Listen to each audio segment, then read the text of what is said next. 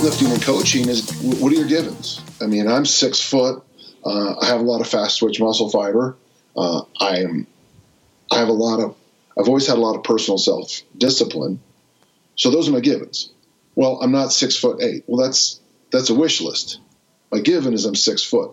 To prove is I want to be a really good discus thrower going against guys who are 6'7". Well, I can't make myself 6'7". So what do? Here's your givens. Here's to prove. So the systems are very similar. In weightlifting, what are your givens? In my gym, we have Olympic barbells, a lot of strongman implements, Highland Games stuff, lots of kettlebells, TRXs, the hip thrust from Brett Contreras, a few other pieces and odds and ends. Well, those are our givens for equipment. I'm a master RKC kettlebell instructor, so I'm pretty good at teaching kettlebells. I'm pretty good at teaching Olympic lifts. So our givens in our weight room is that we're basically a place that you're going to do fundamental, basic movements.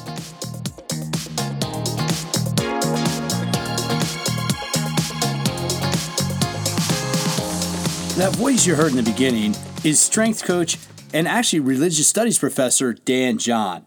Now, in this episode of All About Fitness, I'm doing something a little bit different. In fact, I have not done this before. What I'm doing is what the oldie rock stations, what the classic rock stations call going back to the rack.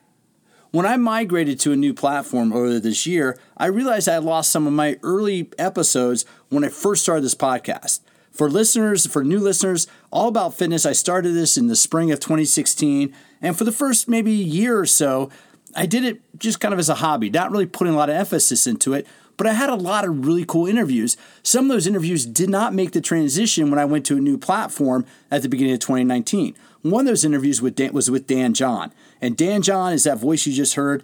There's people that are in fitness, people that are in strength and conditioning know the name Dan John. He is just an old school guy, and I don't mean that with any disrespect.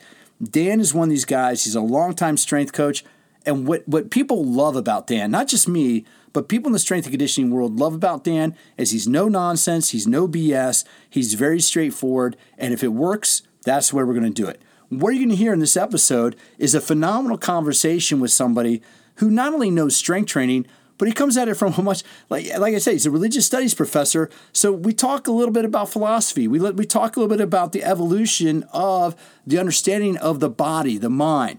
And what Dan really does a good job of driving home is it's not just about training the mind, but it's about training the body, and the body has to support the mind. On this episode of All About Fitness, you're going to hear from one of the old school guys in strength and conditioning, Dan John. He's a strength coach. He's a master's athlete. He does a shot put. He does Highland Games. This is a phenomenal conversation. For those listeners who have been fans of All About Fitness, you may have heard this before, but I want to reintroduce it. I want to bring it back. We're going back. This was recorded in January of 2017, but I'm releasing it now because it's great content. It's a great interview, and because of the platform change, many of you listeners will not have heard it. So we're gonna have a little wrap up after the show. We're gonna have the same little show sponsors, but on this episode of All About Fitness, I'm going back to the rack with an interview with Dan John.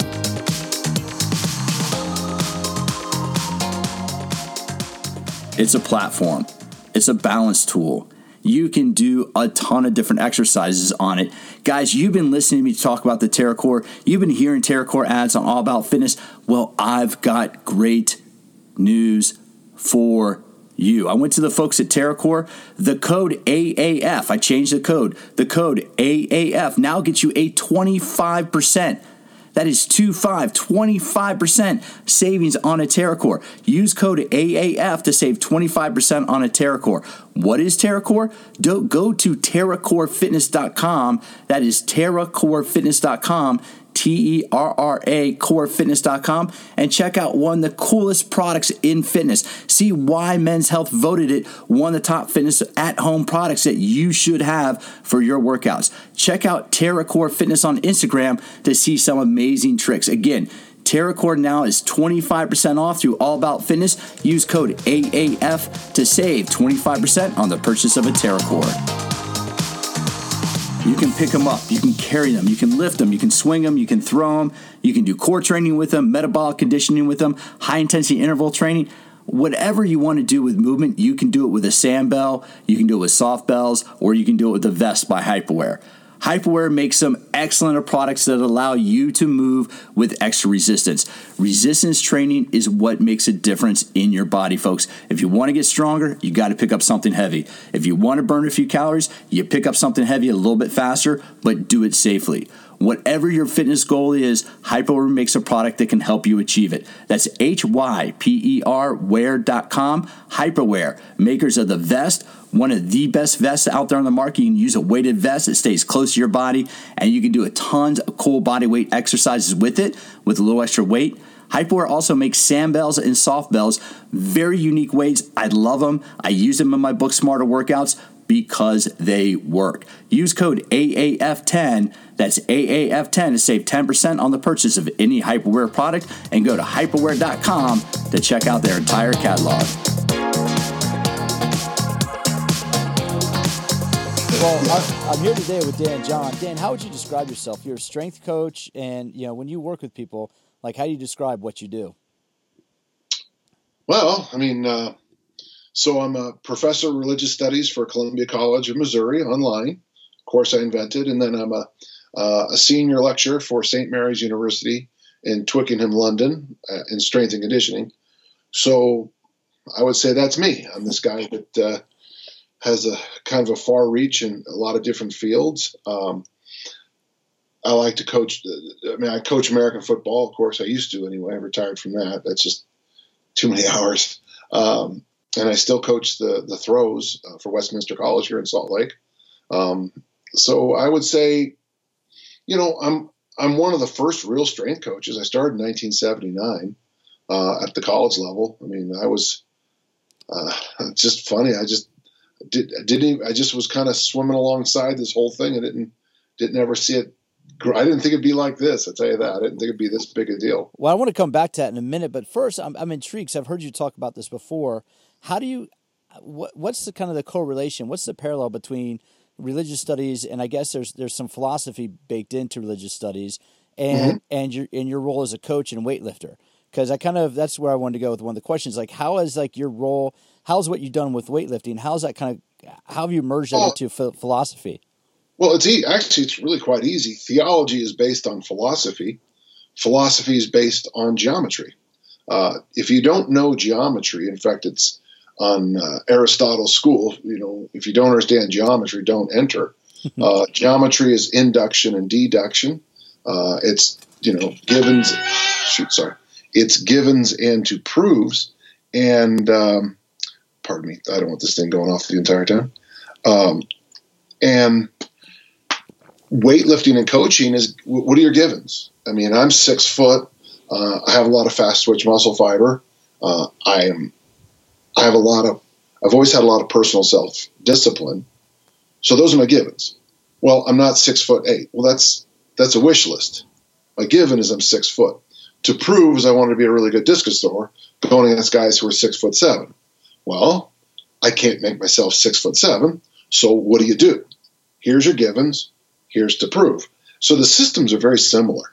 In weightlifting, what are your givens? In my gym, we have Olympic barbells, a lot of strongman implements, Highland Games stuff, lots of kettlebells, TRXs, the hip thrust from Brett Contreras, a few other pieces and odds and ends. Well, those are our givens for equipment. I'm a master RKC kettlebell instructor, so I'm pretty good at teaching kettlebells. I'm pretty good at teaching Olympic lifts. So our givens in our weight room is that we're basically a place that you're going to do fundamental basic movements. Well, what do you want out of it? Well, now, if you want to be, I'm not a great place for stroke victims. Yeah. Because that's not what we're good at. But if you come, you're welcome and we'll help you any way we can. If you're a high school football player, I'm not a good place to come to anymore because my clientele has shifted to, more people who are professionals in the field of fitness and older and retired people who want to just keep training with me. I've shifted my clientele. So the givens and the to prove are something you always have to bounce back and forth when you're a coach, and when you're in religious studies. And that's because that's a good correlation. I mean, just my background. My father was a Lutheran minister for a number of years, and then he left, and he's focused on the counseling side. So I don't want to say I was indoctrinated, but I've grown up with a very strong religious leaning, and so I really, that's one of the things that I think is unique. You see a lot of people in our field get into that side of where they're getting into more spiritual, more understanding about spiritual, more understanding about the growth inside the spiritual growth. Now, do you think that having the ability to focus as a weightlifter and an athlete, does that help you kind of in a spiritual journey, whichever journey you might be taking, whichever direction? Well, so, my background is all Western civilization. It's, I was in the great books programs. And so since I was young, I've been reading the Iliad and the Odyssey. And, the Western tradition is that there is no separation of mind, body, soul, spirit. And I think when you try to separate them, especially with the background I'm from, that's the problems come from. So for me, it's funny because there's a word in spiritual studies called esoterics, which comes from the root word exercises. So on the spiritual side, they exercise. We exercise in the weight room and on the field to play. So it is all the same. But I always tell people it's a joke, but there's the 3 F's: fitness, finance, and relationships. Okay? Yeah. And they're all based on the same basic truths. And if you want to become rich, and if you're born with a golden spoon in your mouth, I get that. Or you rip off a lot of people. I understand that too. But for the rest of us, becoming successful and safe in our later years of life, it's going to be the same basic rules that we would apply to fitness. Coach Mon's little and often over the long haul. That's the best way I know for fitness, finance, and relationships. Taking care of the fundamentals. It's true in every important area of life. So I never see I don't have a lot of or in my life. O-R. Yeah. Either or is the lowest level of theology. And it's also, I think, probably the lowest level of coaching. Either we win or the season is a waste. Well, that's just not, that's just not very good thinking. So, so I don't have any issue with that at all. I'm very comfortable with the fact that what I learn in one area of life, I talk about Sister Maria Sumta all the time. When I was in the 2nd grade, she went to the board and she put up a compass, and it said pray, play, work, and rest. And she taught us in 2nd grade that the balance of those 4 things is what's going to make you successful in life. If you work too much, bad things will happen to you. If you play too much, you'll be living in your mom's basement at your 40-year high school reunion. If you rest too much, I don't know what that would cause. And if you spend too much time alone, you'll probably not have any room for the other ones. So it's the balance. And of course, what I've discovered in my life, and I always use the example, when I've got the first time I had 2 full-time jobs. When Tiff said, I think we should do it, I said, okay, but we're going to buy a hot tub. Because if I'm going to work this hard, I need to rest at a much higher level. And if I'm going to rest at a higher level, then you fall with a setting. Yeah. So now I see that compass as more of a spiral.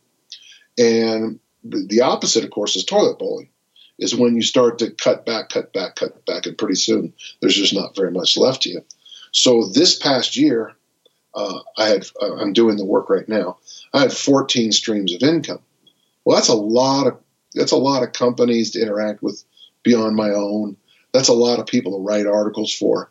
Well, I also looked at my schedule, and I also noticed that I had a lot of fun at a lot of events this year, had a lot of laughs. I also noticed they had plenty of time to go for long walks. You follow my point? Yeah.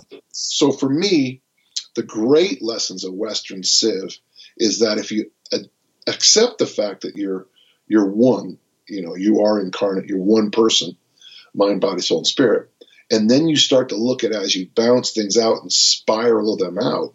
Okay, I've got to work harder because I'm trying to make my career better. Well, if you're going to work harder, you better be be pretty smart about how you get your sleep in. And, you better have some smiles on your face sometimes. And you also better have a few minutes alone. And I just think if you can do that, I think that's when things work out pretty good. Yeah. Though the interview's over, I think that because I think people often overlook that. And so one of the questions I have, because when I've heard you speak before, I love the fact that you referred to Sister Marie in second grade. You also have talked about a strength coach you had early on who said you basically need to press, you need to squat, you need to bench, and like 3 or 4 things. So one of the main questions I have is, do we overcomplicate fitness? Do we make fitness overcomplicated, and how? Like, what are the basics that we need when it comes to working out? Okay, the answer is yes, of course we do, but here's why. What's the best recovery tool? Sleep, rest. What's the best liquid restorative? Water. Thank you. How much money are you going to make on that? Probably not much. Nothing. I'm not going to make a single penny for what I just told you. So when you sit down with me, people often almost find it frustrating because in our gym and the way we do things, there's no one behind the green curtain back there. There is no Oz, don't go look. There is no I am Oz.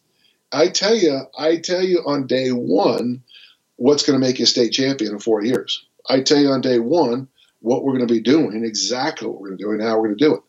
And nothing's going to, we'll come in and tweak a few things and we'll try new movements and we'll try new combinations just to keep the brain from going, nutsy. But yeah, it is as simple. It is do the fundamental human movements with appropriate reps, appropriate sets, and appropriate load, and do them a lot over the next couple of years and you'll be fine.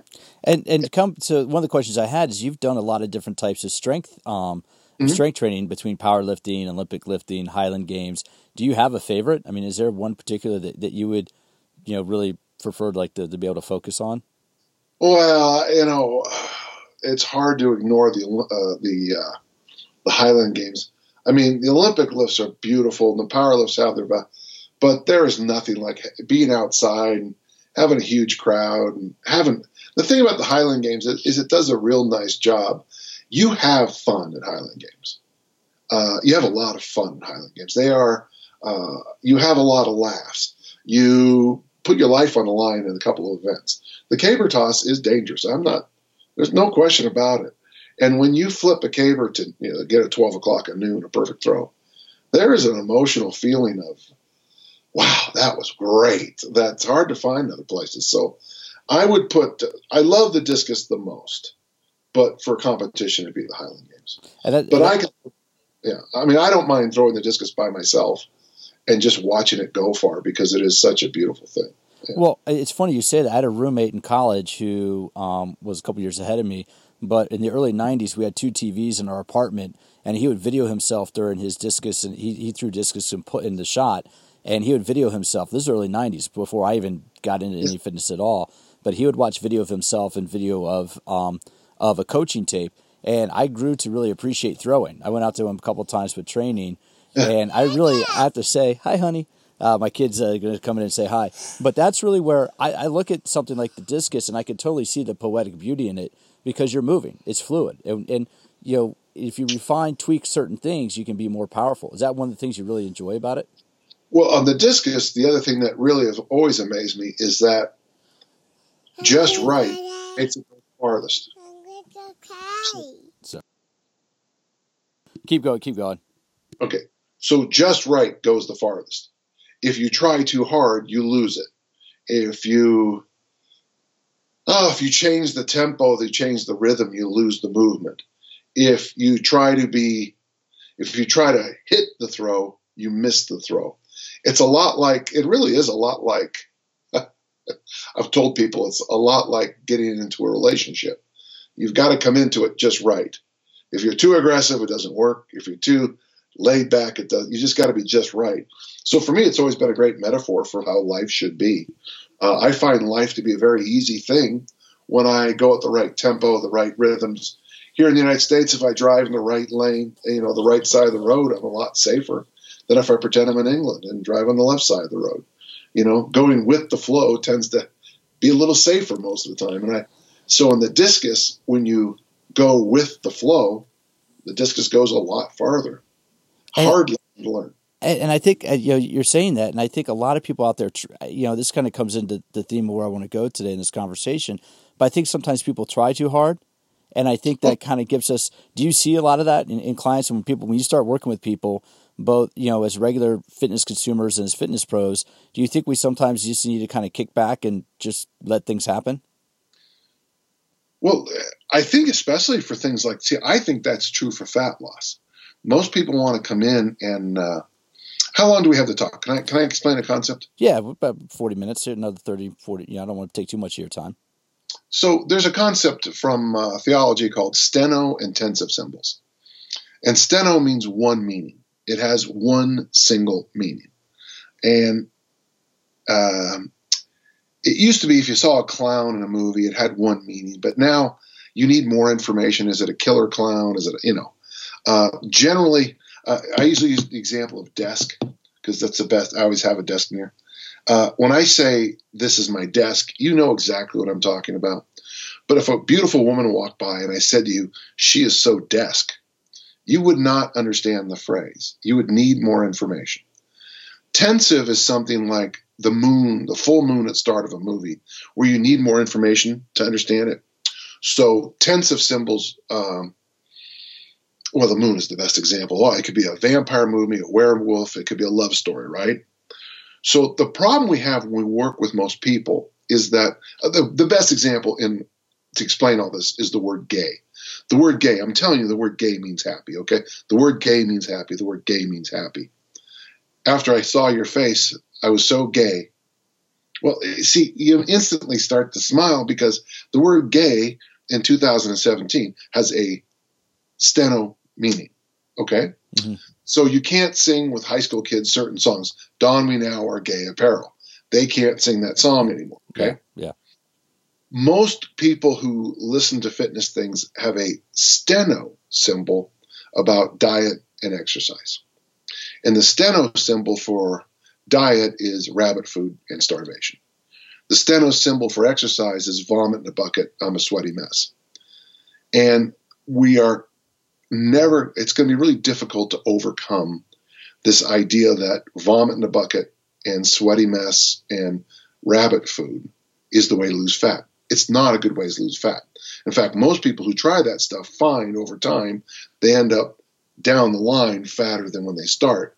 I always tell my female clients, take a picture the very first day you start a diet because you'll never look that good again, because of the steno symbol. So this is a long way around to my point. But if you try to take a baseball bat and hammer and beat your fat to submission, your body goes in a different direction.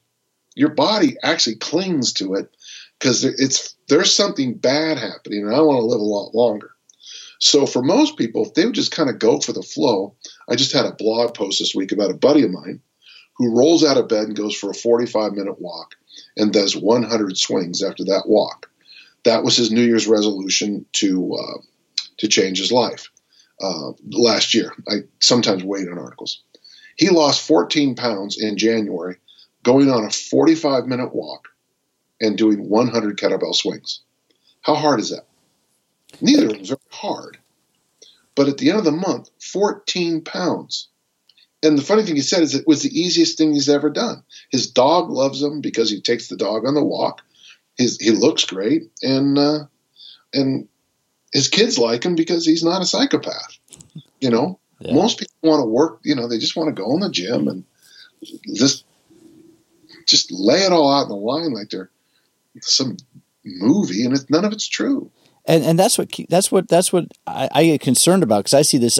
I've worked in commercial fitness and health clubs for years, and I can't tell you how many people I see doing high intensity stuff, because you have two types of people that come into a gym, right? You have the people that have to fight like the Dickens to get in there 3 times a month, and then you get the people who you can't kick out of there when the place is on fire. Literally, I've had to kick people off a treadmill when there's been a laundry room fire. Get out of here. There's a fire. No, and I'm like, no. There's fire department is coming. You see that smoke? This isn't get out. So we have two type of people. We have the people that don't know how to do what they do, and then you have people that work way too hard. And I always try to make the point that you can't do that. Physiologically, you can't do that. And so a question I'm going to ask you is, what's the difference between pain and discomfort, and which one would be, kind of is a more appropriate guide for how we should exercise? Well, I honestly say neither. I'm to the point. Well, I had a good talk with John Duquesne yesterday, and we were talking about, or 2 days ago. No, it'll be two. We were talking about he believes, the Wim Hof method. That we need some environmental distress because that seems to get certain engines kicking on in our body. So yeah, there is a need for some discomfort, I guess. But at the same time, if you're working with a client who's 70 pounds overweight, walking into the gym, walking up a flight of stairs, walking around the block is plenty of discomfort. And so now we're going to add more discomfort, plus the fact that they generally feel terrible. That one woman famously telling me, I'm so fat, my husband won't touch me. That is a quote, man. And I don't need to make her more uncomfortable. She's very uncomfortable. She doesn't need more of it. Pain's a tough one. If you want to be a great athlete, you better learn to understand hurt and pain. You're going to be hurt and you're going to be in pain. But what I think just happened is we've just run into the traditional problem we have in the industry. Let's go through 4 words real fast. Health, according to Maffetone, is the optimal interplay of the human organs. So that's the pancreas, that's the liver, that's the lungs. If you don't have any blocks, you don't have any cancers, your numbers are good on your blood profiles, you're healthy. That's the problem. Is in America, though, we say that people run marathons are healthy, and that's not true. Fitness is the ability to do a task. And so we've gone, especially the CrossFit people, have gotten this idea that you prove something by doing this task, this 20 burpee thing. Okay, good for you, did 20 burpees. It means nothing. The inventor of the burpee, a guy named Royal Burpee, felt you only needed 4 of them, so I don't know why we're fighting over that. The third word is longevity, and in my definition, even more clear to me after burying my cousin yesterday, is live long and drop dead, or live well and drop dead. And the fourth word is performance. And performance is when they put the spotlight on you and they call your name and you're asked to do something. And I think what happens in our industry is that we look at performance and then we take what performers are doing and then give it to a 75-year-old woman. Listen, I don't really care if you're in pain at the national championships. I really don't. Honestly, I don't. We've been building up to this for 4 to 6 years, and you have a lot of discomfort. I hate to be so crude, but I don't care. Your name is about to be called. It's time to go. It's time. I know your hands are bleeding. I know that a lot of your joints hurt. I know. We'll fix that the rest of your life. Today is time to go. But that is when I'm working with a performance athlete. That's when I'm working with a performer. So what happens sometimes is we take and we listen to what these, God bless Wim Hof. God bless Wim Hof. He makes his living by diving into underneath ice and swimming in freezing water until his corneas freeze up. Okay, good for him. Now, I do learn things from him, but I don't make my living jumping into ice flows. So even though I can learn some things from him, I also have to be pretty careful. I use kettlebells, and sometimes I'll read online. People will criticize me because the way I teach kettlebells doesn't lend itself to high numbers in this thing called Garavoy sport. And I want to take these people aside and strangle them because you are doing a sport with kettlebells. I am using kettlebells as a tool. I don't see Olympic lifters running to gyms and saying, you all should be only snatching and clean and jerking those. Those are barbells. It's a tool.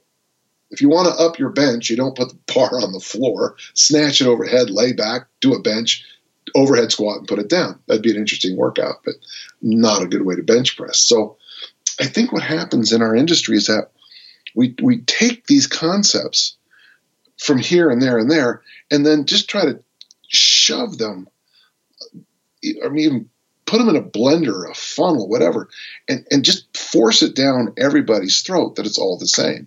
And it's just truthfully not. Did you follow that? Yeah, totally. And I think, because I think that's where a lot of my concern is you see when people get exposed to certain media images of personal trainers, when people get exposed to certain media images of what fitness is supposed to be, they think that, you still have that thing, no pain, no gain, or pain is weakness leaving the body. And to your point, I'm a rugby player by training. I'm a rugby player by background. If you're playing in the 78th minute of a match, of an 80-minute match, guess what? It's going to suck. Guess what? You're not going to be comfortable. And I don't want you to, the kids I coach, I don't want you to quit. I need you to play 80 minutes of an 80-minute match. But if I'm working with somebody whose goal is weight loss and they haven't been in a gym in 10 years, that goes out the window. I want you to be comfortable, and I want you to have a positive relationship with fitness. And how do you think people can develop that positive relationship? That's a multi-layered question. But I mean, like, how do we reframe it so we start looking forward to exercise? Well, that's the huge paradigm shift. I mean, that we've actually, we're farther away from it than we were. I always go back to Art Devaney's great. The lady raised her hand and said, "How do you lose fat?" He famously said, don't get fat in the first place. And she got all pissed off and, whatever. But in a sense, how do you get in shape? Don't get out of shape is a pretty good answer. But the problem we have is that this steno symbol of, vomiting and rabbit food is that's what certainly middle school and high school kids hear. Oh yeah. Yeah, absolutely. Yeah. Exercise is punishment. Running laps is punishment.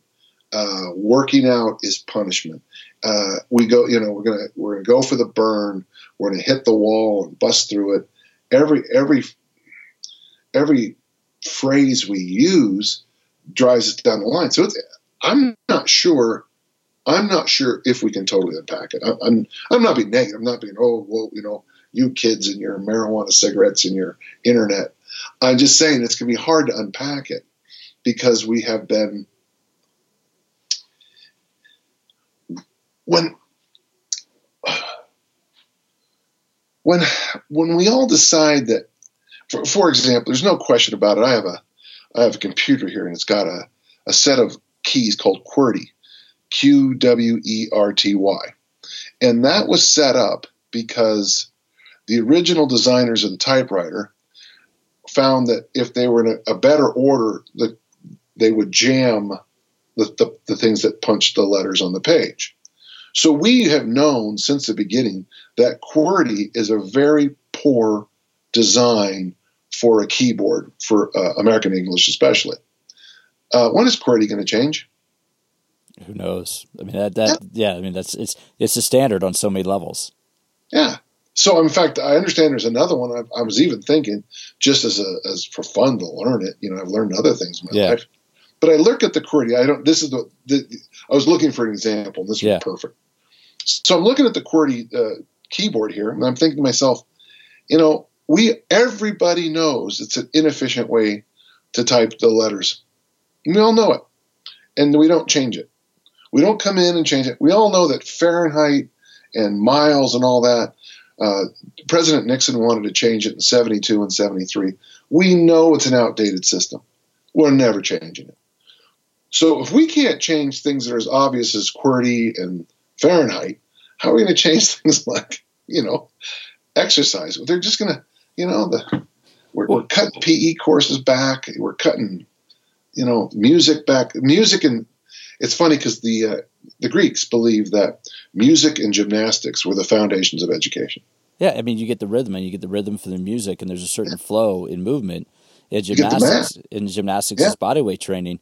And I think that's one of the reasons, Dan, why I'm trying to do this podcast is because being an educator in the fitness industry, I'm exposed to so many people like yourself and other folks out there you're delivering this message. But the trainers you see, even, you do a number of workshops, you work with Perform Better, you're seeing maybe 1,500, maybe 2,000 or so, give or take, a year. Now, granted, of those people that see you speak, maybe a few people just kind of tune out because you say one thing. So you're getting the point is you're getting the message out there. There are people out there that are trying to carry that message out there. And that's what I'm trying to do with this podcast is get people who are listening. You don't need to kill yourself in order to get in shape. You don't need to kill yourself in order to be healthy. Here's a cool thing, Pete, is I'll go to a gym and they'll say, like, if you're ever here, come visit our gym. Well, I'll go and visit my gym. And these will be people, and I'll look around and I'll see on the walls, and they will have implemented my work. And I watch the training, and it's like, you're doing what, it's a weird thing to see the inside of your brain. Yeah. Drawn by somebody else's hand. It's pretty cool, actually. Yeah. So there are some places you can go that focus on reasonable workouts, and I'm very proud. I mean, there's a lot of them. I would say, well, there's a lot, but my favorite one would be Mark Fisher Fitness there in New York. Even though they do a lot of different things, their programming and planning is rock solid, basic, solid stuff, smartly done. Yeah. Well, and we go down the stretch. So one of the things, like I mentioned before the start of this, is I'm really trying to get over, trying to communicate the benefits of fitness to the over 40 crowd. How has fitness changed? I mean, you mentioned that you're a few years beyond 40. How have you changed your workout programs, and how should we change our workout programs as we get 40 and beyond? Number one, can we still work out? Can we still do strength training and power training? But how do we adjust to accommodate for the change in physiology? There's a couple things. First, so I have what I call the 6 fundamental human movements, okay? Push, pull, hinge, squat, loaded carry, and then everything else. So when you're young and you're an athlete, you would focus on the hinge and the loaded carry. The hinge are the deadlifts, the Olympic lifts, the most powerful thing you can do as human. And the loaded carries are farmer walks and prowlers and sleds. The hinge builds explosion, and the loaded carries build work capacity. Now, hold on. There's 3 other movements: the push, pull, and the squat, and those I call those the sex drive movements. Those are the ones that build hypertrophy, some obvious power too, but mostly they're your bodybuilding movements. And then there's the 6th movement, which is everything else, which I include crawling and hanging from bars and monkey bars and everything, rolling, everything you can think of. So what I tell people is after probably, and you want me to start with 35? Yeah, okay? 35. Yeah, 35 is perfect. Sure. Yeah. Once you're at 35, an amazing thing happens. You just get fat walking down the street for no reason at all. So up to age 35, you can get away with just about everything. But after 35, you really need to actually train like a bodybuilder. And when I tell people push, pull, and squat, I mean that the reps are all the exact same. So I believe you should do about 15 to 25 solid reps in a workout for hypertrophy. Slide it up to 30, but 15 to 25, that's 5 sets of 5, 3 sets of 8. So if you're doing a push, 3 sets of 8. You're doing a pull, 3 sets of 8. Doing a squat, 3 sets of 8. That's not a bad workout. And if you have some variation of that, you could probably do well a long time. But the other factor from about 35 to 55 that's important is the survival stuff. That's when you should be if you don't know how to roll, take a fall, CPR, Heimlich maneuver, take a safe driving class, learn garden, that's the time of life. After 35, you need to make sure you pick up your skill set in a lot of different areas besides just bench and curl. After 55, survival slides at the very top. I didn't know this until reading this yesterday, but diseases like Parkinson's come on from sometimes an acute injury that kicks everything off. I know statistically at my age, it's better to have cancer than it is to fall and break a joint, statistically, for longevity. So after 55, you're now cashing the checks you've been writing for the past 55 years. So if you have joint issues, back issues, neck issues, if you did something stupid, at 55, you are really climbing a mountain to undo that. If you didn't ever save any money for your retirement, trying to fix that at 55 is really difficult. I retired in 2010, and that because I had done the little things in the early 1980s that set me up. So fitness, finance, relationships all really come to a head at about 55.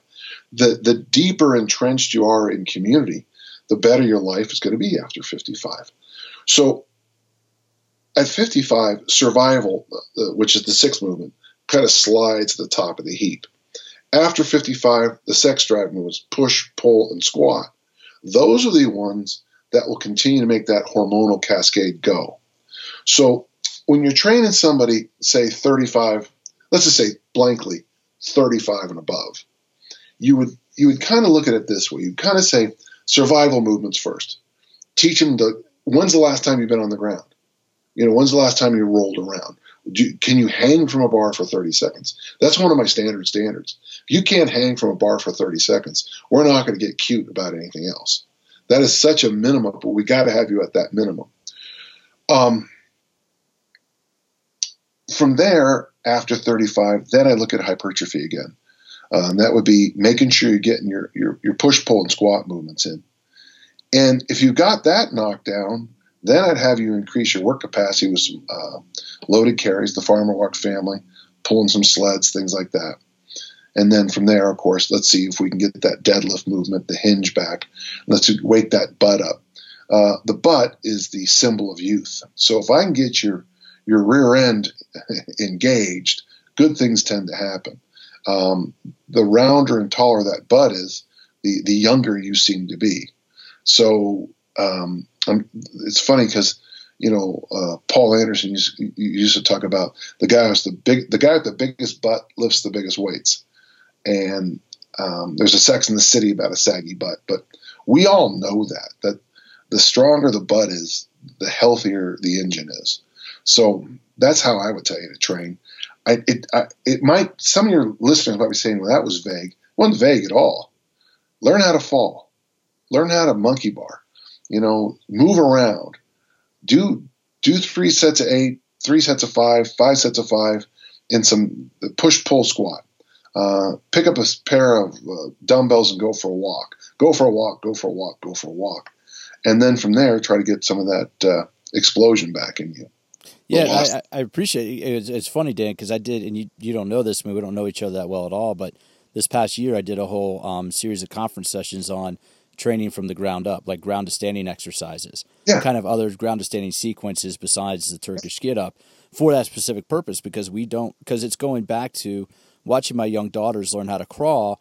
I studied under, I did Gary Gray's mentorship for a year. So from Gary, I kind of learned that if we want to understand muscle function, we have to understand what a muscle does when we walk. So what I do in that session is I go back and revert back to crawling, rolling patterns to default, to reset the system, to reboot the system, if you will. It's like a reboot on your computer.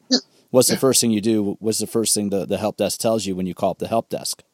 Turn it off. Turn it off. And so I tell people, it's like if you get on the floor and roll a little bit, you go back to your instinctive pattern of when you learned how to crawl. And the movements you talked about, squat, push, pull, rotation, carry, they're all inherent in how we learn how to walk and how to crawl and walk. And I've listened to you, Gray, and so many people speak for so many years and I've studied this stuff going through on my own. That's what people don't realize is sometimes you got to take what we do and make it just go back to what your body wants to do, and your body wants to move. And sometimes I think we overcomplicate that. We overcomplicate it every single day of the week. Yeah, I think. Yeah. and the other thing with getting older is I try to encourage older adults, 55 and above, to lift heavy weights. Not start there, but look at can you lift heavy weights, and can we do some explosive training? And again, this is all relative. It doesn't mean start. I would never give a 16-year-old kid the keys to a Porsche Carrera because they'd kill themselves. But you always, it's getting them thinking about it is perfectly safe to do strength training and do power training, but we have to prepare you for it. I always say load is last. Yeah. The movement is first. The load is last. It's interesting because people come into the gym far stronger than the weight on the bar. They don't know it. They don't know how strong they can be. It's a hard one because it's opposite thinking to those of us who've been in the weight room.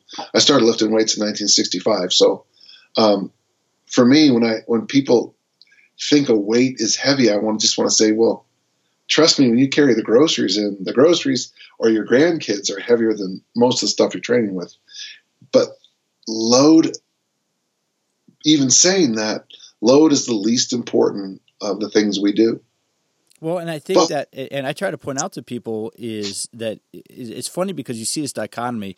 To use an example from sports, you see college football coaches try to get their players as big and strong as possible. I mean, they make strength training a huge component. But then what happens when they get to the NFL? The size kind of plays a second role to mobility and speed. Is that correct? I would say there's a lot of truth in that. And so now it's like you try to get people to understand that. And the big trend, I mean, you started out with this earlier, is if people are exercising, especially if they're over 50, what should they be doing after they exercise? What's kind of the post-exercise? What should they be paying attention to once they walk out of the gym? Do you want our system? Yeah. Oh, sure. So our system is, we call it the 3 E's. So we like our people to come in fasted when they train. So we work out in the morning. This for the adults, okay? Yeah. And we call it, the 3 E's are eliminate, exercise, eat. So we like the most important part of your training is your sleep ritual. So we recommend you supplement up. How detailed do you want on this? Honestly, this is a common theme, and so I think however people hear it, I think is awesome. I mean, as much detail as you want to go into. Sure. You should probably buy yourself a set of blue blocking glasses and start wearing them probably about 8 o'clock or 7. So they're amazing. About an hour before you go to bed, if you can, turn off the television, turn off the computer, if you can. I know it's tough. Yeah. I'm a big believer in a hot tub. We have a hot tub before you go to bed, and an ice shower if you can do that too. About an hour before you go to bed, that's when you should take your vitamin D. I like this stuff called Calm. It's just a magnesium drink that Rob Wolf recommended to me. Any supplements that you think have value, any medicines that you might need to take them about an hour. And I tell you one thing, Calm is better than Scotch for relaxing. It's yeah. Now, if you take too much, you'll know in the morning. The most important thing you do is sleep. It's funny to watch the research slide back up from the magic hour, 8 hours, up to 9 again. Is that you should be getting 9 hours of sleep. I find that just fascinating because one of the commitments, my wife and I both had some physical issues this year, and I took her as a kind of a way to undo some of it. I took her on a date to Ireland for a month. So we spent a month in Galway. And one of our goals was to sleep until we were awake. We didn't care what time we went to bed. We didn't care what time we got up. And we both noticed and then of course we'd walk to the Galway Bay, which is colder than the Arctic, and swim every day. And what we noticed within about 2 weeks is that our skin looked better. Our smiles are happier. We were just sleeping 9 hours a day and taking a cold one. So now the morning starts off with eliminate, but you'll notice I talked about eliminate already. Yeah. Eliminate crap TV, eliminate crap relationships, eliminate stressors in your life you can eliminate.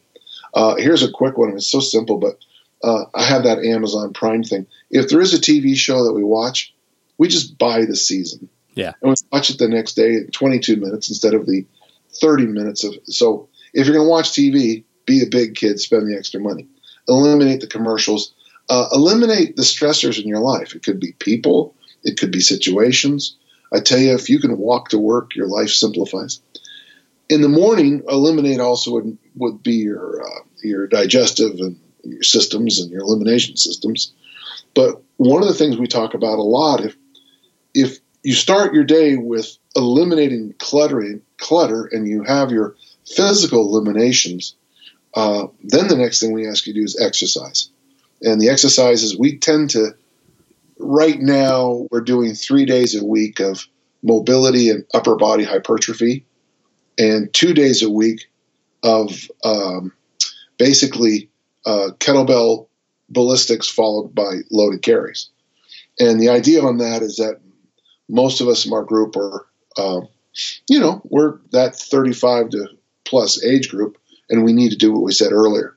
So after you eat, then we go after you. So eliminate, exercise, eat, and we always go out to breakfast together at the same place. We talk to everybody we can, and we all emphasize eating at that meal 8 different vegetables. So I'll generally have the veggie omelet with a Greek salad. So the goal is, here it is 10 in the morning, and I've already had 8 different vegetables and protein. So I can make some mistakes after that. So that's our system. Well, and that's one of the things I think your message is so powerful with, Dan, is that it's very, you're not overcomplicated. You're very basic, and it's stuff that works, and it's stuff that you've used as an athlete and that you've used as a coach. Now, real quick, just 1 or 2 more questions, and then I'll let you go. And I have my little one here. She wants to be a part of this conversation as well. The funny thing is my wife kind of freaks out, but I let them pick up my kettlebells in the garage. If they can pick them up, I let them pick them up and carry them, because I'm not going to tell them not to. If they drop them on their feet, guess what?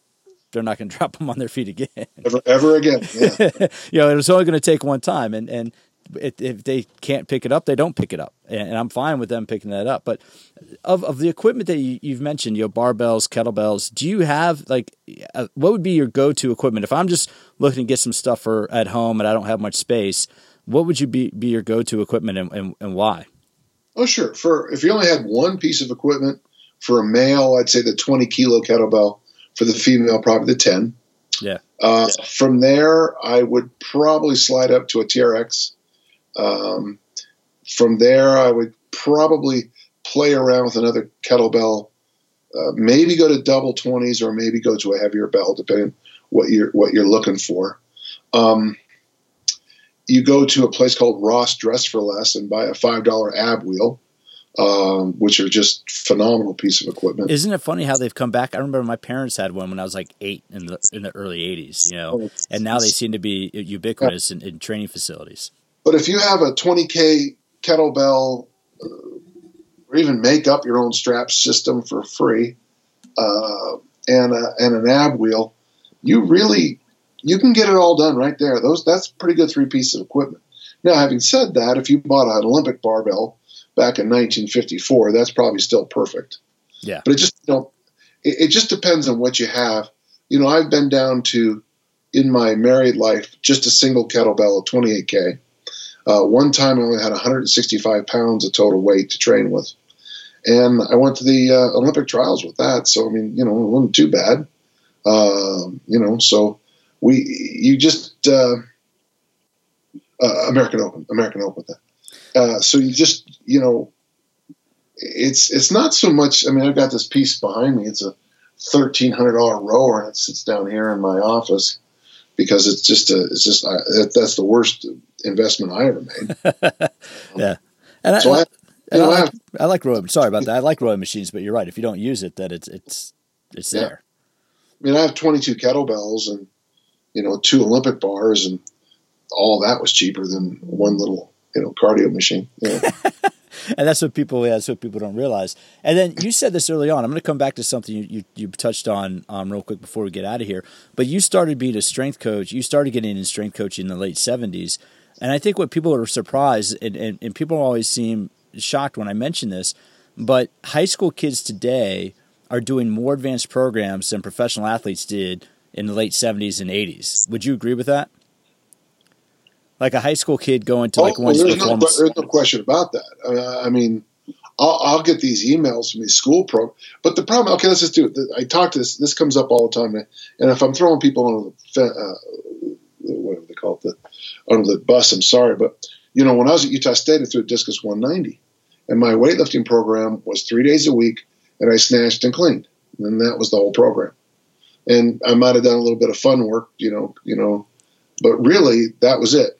Now these poor kids go in and they've got 20 dynamic mobility exercises. They got mini bands. They got plyometrics. They've got all these, arm things, L thing, they've got tempo on there, and they throw the discus 30 and 40 feet less than I did. And I'm not being a jerk, but it's like, you guys are doing more, but is more better? It's quality. What's the quality of it? And, but But I think people are surprised when, the conditioning, the strength and conditioning commercial fitness industry is still relatively young. I mean, we're still, I kind of equate us to, because between us and Silicon Valley, I mean, we both, Silicon Valley started in the early mid 70s and has blossomed, and fitness and conditioning has kind of, we've followed a similar trajectory, but at a much, much lower rate. You would think that, because what you probably missed was the Nautilus bump, and not Arnold. So Arnold comes out with the education of a bodybuilder in 75, and Nautilus shows up probably full force 71, 72, 73. So up until then, we had it was pretty good. Yeah. You had Strength and Health, which I have every copy. While I was waiting for you, I was going through some back issues for my next book. There was a feature one right here. Barbells on Campus, University of Massachusetts. That was a standard thing. The program was not bad. Some of the small Catholic schools back east developed monster track and field programs by having strength programs that you look at now and go, that was brilliant. But what happened with Jones when he shows up with Nautilus and then Arnold is that it's the rise of the machines and Frankenstein training with Arnold. Arm day, leg day, calf day, traps day, And so what happened is, it's not that we started it. What happened is we got lost a whole, not generation, but we probably lost 15 years of traditional strength training to bodybuilding and machine work. And the funny thing is, guys looked good. I remember that. I'd go to track meets and I'd be like, damn, what's wrong with me? I mean, and they'd get in the ring and they'd throw 181 or 172, looking like, I mean, they should crush the implement, but they were 25 different pieces, not one piece. So I don't disagree with your point, but you just got to remember that we lost. Now here's the thing: can you make a lot of money selling Nautilus machines? Oh yeah. I do. I'm a consultant. In full disclosure, I've done some consulting with Nautilus recently. So, yeah, right. $25,000 machine, right? Hey, it's a fair amount of money. Yeah. How much do I make when I tell you to take more sleep? Yeah, it comes back to your original point. Absolutely. Yeah. Yeah. So and again, I think Arnold did a lot of good for some things, and I'm sure, and actually Jones actually brought up a lot of good points, but none of it, and I've said this to people all the time, if it was so good, prove it in track and field. The metrics aren't there. If all you're doing is training on machines, you are not going to improve performance on the field. Yeah, and track and or I'll even allow swimming, because those are, you might look better, pecs and all that stuff, and whatever it is. But so sorry. I hope I didn't get too far off your question there. I apologize. No, and just it's funny how you keep hitting on this, but that was my first book, Arnold: Education of a Bodybuilder. I think I got it in 83 or 84. And I sometimes start my talks, Dan, especially when I talk about understanding anatomy and understanding movement, is I put a picture of that book up on the slide and said, okay, this is what we thought, or kind of do that Mike Boyle approach and say, we were incorrect. If all you're going to do is walk on a stage in your underwear, this is the way you need to train. But if you're looking to improve performance, improve movement, and change just how people feel, we need to come at it from a different way. We need to come at it from lift something, carry something, throw something, go that route. And so it takes us right back to that original thing on performance versus fitness. Arnold was in he was in a weightlifting meet, snatched 242 and clean and jerk through 303 or 308, which is just fine. But at 242, that's not very good at all. Yeah, no, he's not. That's not that much power. Now, if people want to get more information, I know you have a few books out there. What's your most recent book, and what do you cover with that? What topics do you cover? Yeah, before we go, I have two books that are compilations, Never Let Go and Before We Go. And then I've got two books coming out very soon. I got one called Now What? It's about performance. Okay. That's coming out. That's in its final edits. But danjohn.net is where you'll find most of my stuff. But you can buy. Go to danjohn.net. That's your best place, and that's got that'll hyperlinks to the publisher page. You can buy my books on Amazon, but if you buy them from On Target Publishing, my publisher, Larry Draper, Dave Draper, if you know who Dave is. Okay. She always puts, if you buy the book, you get like an MP3 and a this and a that. And so you get more for your money at OTP. Okay. So I'll put a link to your webpage and I'll put a link to On Target. I met Larry a number of years ago when I worked at the American Council on Exercise, and to be able to do that. Yeah, no, Dan, I appreciate your time, man. I really appreciate it. I love your message of doing the basic things right. If all we remember to do is the basic things. Yeah. Well, throw the discus and lift weights. It's a pretty good formula to throw a discus far. You know. Are you still competing in discus? Are you still doing any? Yeah, I'm coming out of retirement this year. Yes, I am. I had a number of surgeries. I had to take care of a hernia, take care of a leg. So, and also too, once I started getting into masters competition, God bless them, but they start to get a little bit, I don't know how well you know scripture, but they become a little bit like the Pharisees. They get to a little bit to the letter of the law on things. Yeah. And you go to a meet and they would complain because the 27.4 kilo weight was 27.5, and it was a D handle, not a C handle. And the 42 degrees that's like, guys, man, that guy over there is 75 years old. He doesn't need it. Just let him get in the ring, Yeah. And it was I've been to really, really high level open track meets, the nationals and stuff, where they were less ticky tack about the rules. And that was hard for me. Yeah. Because it's like the joy of the sport was lost, and just sometimes when you're sitting there for, go to a 3-day track meet, just kind of gets expensive. We have kids in college, Yeah, it does take a thing. I turned 45 this year, and the one thing the main thing I'm looking forward to is now I'm eligible for 45 and over rugby. So rugby has 35 to 44, then 45. What's your birthday? August. What day? August 5th. What year? 72. Let's get ready for sophomore football. Okay. Yeah. But that's what I love. Every time I see you speak, it's just you come back. But to sophomore football, you probably still use some form of that basic program today, 45 years later, correct? No question about it, yeah. In fact, you were also born during the Munich Olympics, yeah. Yeah, no, and I think during that was a very interesting time, and that's when I came up, my first introduction into fitness was Arnold, was Stallone, was the 80s. Everybody wants the big muscles because you win the fight and get the girl.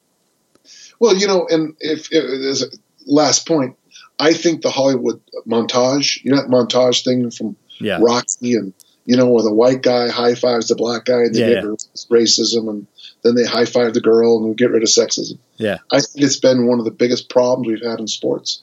I actually mean that. I'm serious.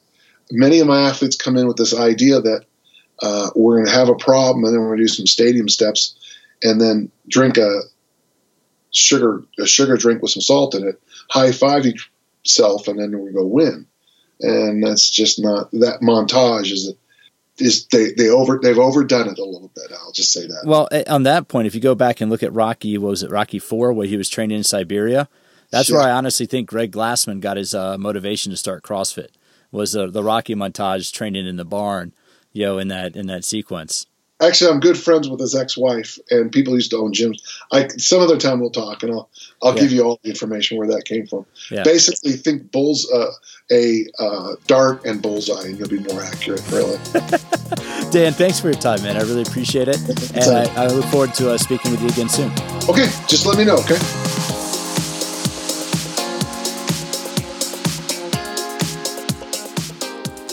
So here's my pitch. If you want to learn more about fitness, if you want to learn about the best types of exercise that can help you enhance your quality of life, and if you want to learn how to use exercise to do the things that you want to do the activities that you want to enjoy doing, pick up a copy of my book, Smarter Workouts, The Science of Exercise Made Simple. It's down below in the show notes. I've been teaching fitness to personal trainers and fitness professionals for going on 15, 17 years now. So the book, Smarter Workouts, has all that experience wrapped up to help you learn how to use exercise to enhance your life.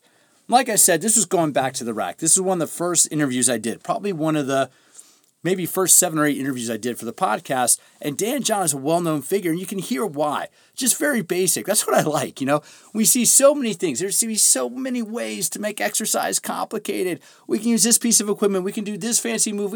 If you watch YouTube or Instagram, you're like, oh my goodness, what are these people doing?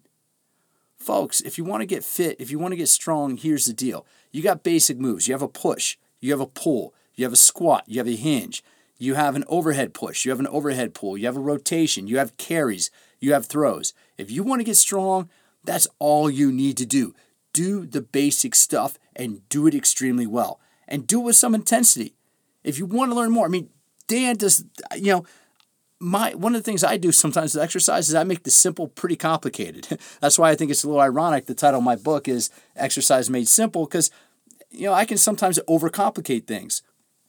That's why speakers like Dan, I absolutely love, because he comes up, bang, bang, bang, and I'm like, duh.